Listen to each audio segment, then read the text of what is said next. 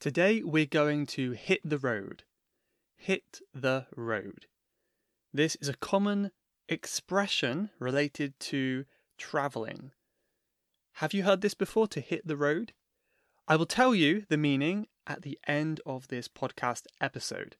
But before then, see if you can have a think about it and guess what it could mean. Welcome to the Level Up English podcast, the best place to come to practice the English language, learn about the British accent and culture, with me, your host, Michael Lavers.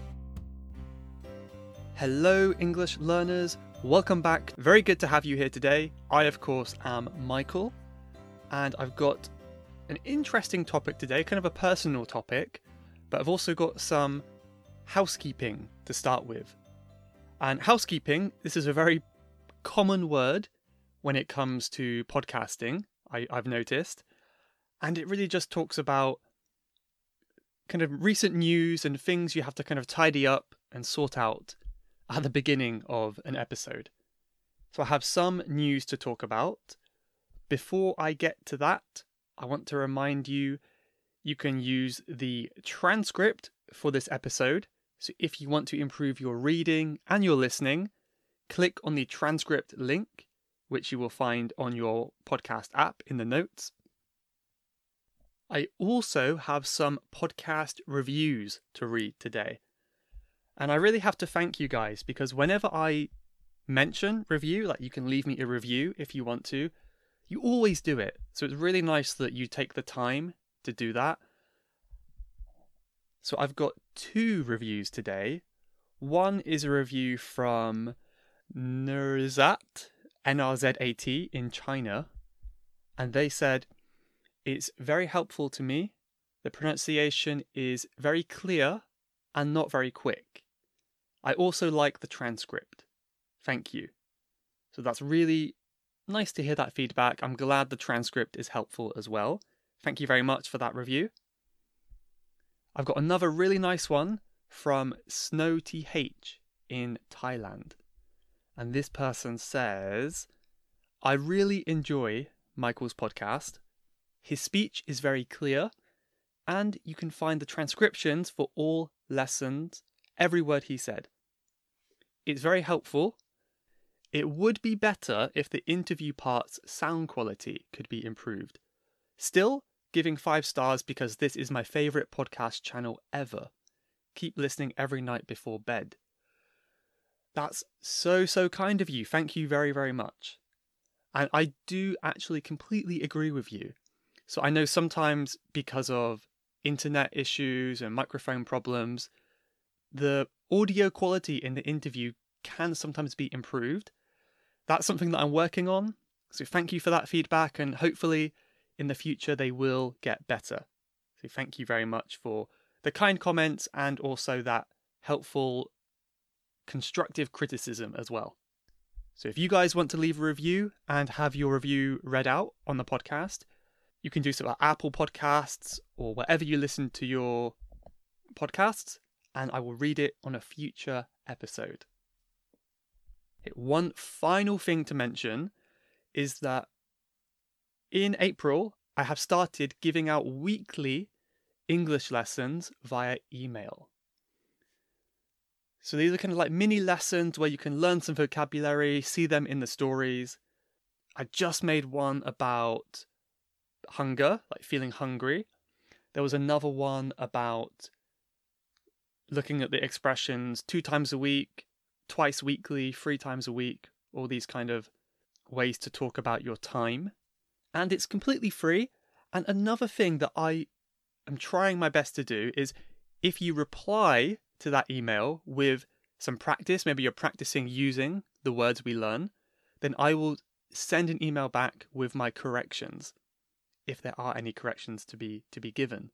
So if you want to do that, you can get weekly lessons and also get updates on my English school when it will be available. You can go to my website. The easiest way is to go to my website homepage, and then halfway down the page, there's kind of a place where you can sign up to the emails. So just to remind you, my website is wmichael.com. Just go to there, halfway down the page, you can sign up for these weekly free English lessons. But okay, so that is enough housekeeping today. I hope you're still with me. Thank you for your patience. Today I want to have a little conversation with you, comparing my attitude when I went to Japan. So if you've listened to the podcast before, you probably hear I talk about this quite a lot because it really was quite impactful on my life. So I've been to Japan twice, each time for a few weeks, and they were vastly different experiences. They were very, very different. And I was thinking about why and how I can kind of hopefully give you some advice based on my experience. So some of us are naturally more outgoing, more confident than others. But I grew up as an incredibly shy person. I remember even in school when I had to talk to 5 people in my class, it was just a class of 5 people, very small. I was shaking with fear, and people kind of visibly felt very awkward and they felt sorry for me. So I know what it's like to be incredibly shy. So some of you may relate to that. I think shyness is a very common problem for many people. Even if you are more confident, I imagine we all have times when we feel scared or anxious when speaking another language. Of course, in this case, English. Maybe you're scared that people will judge you. You're scared about making mistakes. It's very human, very natural thing to do.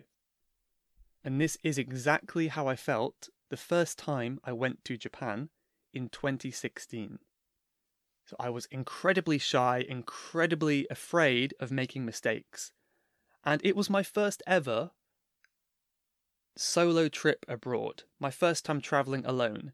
So maybe it was a little bit too much for my first time, but it was a good learning experience. The second time, which was last year, I spoke every chance I got. I was still scared, but I did it anyway. So let's talk about that in a bit more detail and hopefully how it can apply to you and your English learning. So the first time I went in 2016, I had a lot of negative self-talk, and it was telling me the kind of person I was, or the kind of person I thought I was. And I remember specifically I was kind of counting down the days until I could go home. 2 weeks until I can go home, not so long. And I'm not the kind of person who normally gets homesick, but this time was particularly difficult. So in my negative self-talk, I was telling myself that I wasn't good enough to use my Japanese, and everyone was judging me. And I think it's quite common, especially in some Asian countries where there aren't so many Westerners, where people will look at you just because it's a bit different. But in my mind, when people looked at me, I kind of imagined they were thinking horrible things like, oh, who is this guy? And, oh, his Japanese is terrible. Things like that. So I had lots of negative self-talk. Every time I spoke to someone, I would do something or say something embarrassing, and I would feel terrible about it. So I remember for a lot of time, I just felt like I wanted to escape, run away somewhere. And I would always focus on that. I would focus on that feeling of just being terrible. So I spent most of my time in Starbucks because it was kind of somewhere familiar to me, because we have that in the UK. So it's really this feeling of retreating back into your shell, which kind of means going somewhere safe. Like a tortoise goes into his shell to be safe. The second time, when I went to Japan last year, I kind of viewed it as a second chance, to improve and directly compare to the first time. So I did go into that second trip with some more positive mindsets, and I had some lessons that I knew I could take with me. And some of them I've mentioned in previous podcast episodes. One of them I mentioned before, which was making sure like your first interaction is a positive one. So I knew that when I got to the airport, I had to have a good positive interaction. And that is exactly what I did. So when I got to the airport, the security man wanted to look through my bag. Ordinarily, that can be quite a scary thing. But he looked in my bag and kind of commented on where all my stuff was, like why I didn't have so many things. And I kind of explained my situation in Japanese. And we actually had a very nice mini conversation. We made a joke about something, we laughed. And I left that conversation feeling very, very happy, which was quite unusual for security in an airport. But the key here is I decided to focus on the positives. So rather than thinking about what I didn't know, I focused on what I did know. There's always an infinite number of things that you do not know. But think about how far you've come since you first started learning English. You've come a really long way, and there's so much you know compared to yourself a few months or years ago. Another key thing for me was putting myself out of my comfort zone. And I used every positive experience to fuel me and motivate me to go further. So just like in the airport, when I had that kind of good interaction, I had that good feeling, I focused on that good feeling, and that was kind of my motivation that pushed me into my next interaction, my next talk. And unlike the first trip, it was really strange because the time flew by. I was there for much longer this time, but it felt much shorter because I didn't want it to end. So that was a really kind of rewarding feeling for me. Another thing I did is I went out of my way to meet Japanese people and go to try Japanese food and new experiences. And I found that meeting people who speak the language as friends was a huge benefit too, because I stopped having the feeling that the whole country was judging me. And instead, I saw that people were very supportive, and I was surprised that we could even have a conversation without too much trouble. So when you actually can try to make friends, say if you come to England, you try to make friends with English people, or you can do so online, make friends with someone online, maybe you'll stop seeing this kind of separation, this me versus them, a more kind of a supportive learning environment. So it's really important if you can focus on the good feeling you get after a small win and use that as fuel, as motivation. So there's a few takeaways here. So takeaway means important thing to learn. So here are my big takeaways from what I've mentioned today. Firstly, focus on the positives in your language learning and learn to laugh at your mistakes. We are all human and we can relate to that. We can relate to the fact that we all make mistakes and it's a very normal thing to do. Secondly, when traveling, try to meet people as friends and not just staff members or in the restaurant, for example. And this will help you gain confidence and have fun. And you can also do this online, of course. Now it's not really possible to travel, but this can also be done online by making friends and not just reading things. Finally, there's a very famous book which I haven't read, but the title is meaningful enough, which is Feel the Fear and Do It Anyway. So this is something that's made a huge difference in my life and in my language learning. When you're about to do something or thinking about something that's a bit scary, you might get kind of a tight feeling in your chest. And it's kind of, well, that's just fear. It's just the feeling of fear. So when I feel that feeling, especially in language learning, I make a habit of acting when I have that feeling. So fear is not an excuse. So I think that's a good way to end this little episode. Fear is not an excuse. You can act in spite of the fear.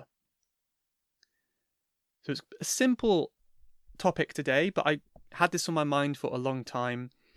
I hope you found something useful here. I hope you were able to pick out something useful. Well, if not, maybe you got some good listening practice, right? Thank you once again for listening. Thank you to italki for sponsoring. I will leave it there for today, but I look forward to coming back with you, spending some more time with you next week.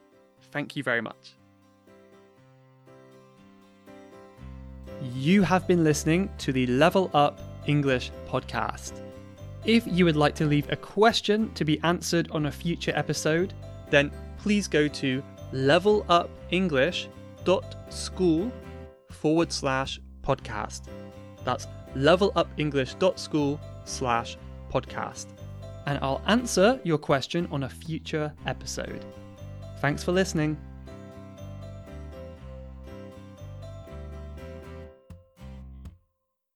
At the beginning of the show, I mentioned the expression to hit the road. To hit the road. Some of you may have guessed or may already know what this means. It simply means to begin a journey. When your foot or your car touches the road, you begin a journey, you hit the road. So when was the last time you hit the road? Where were you going?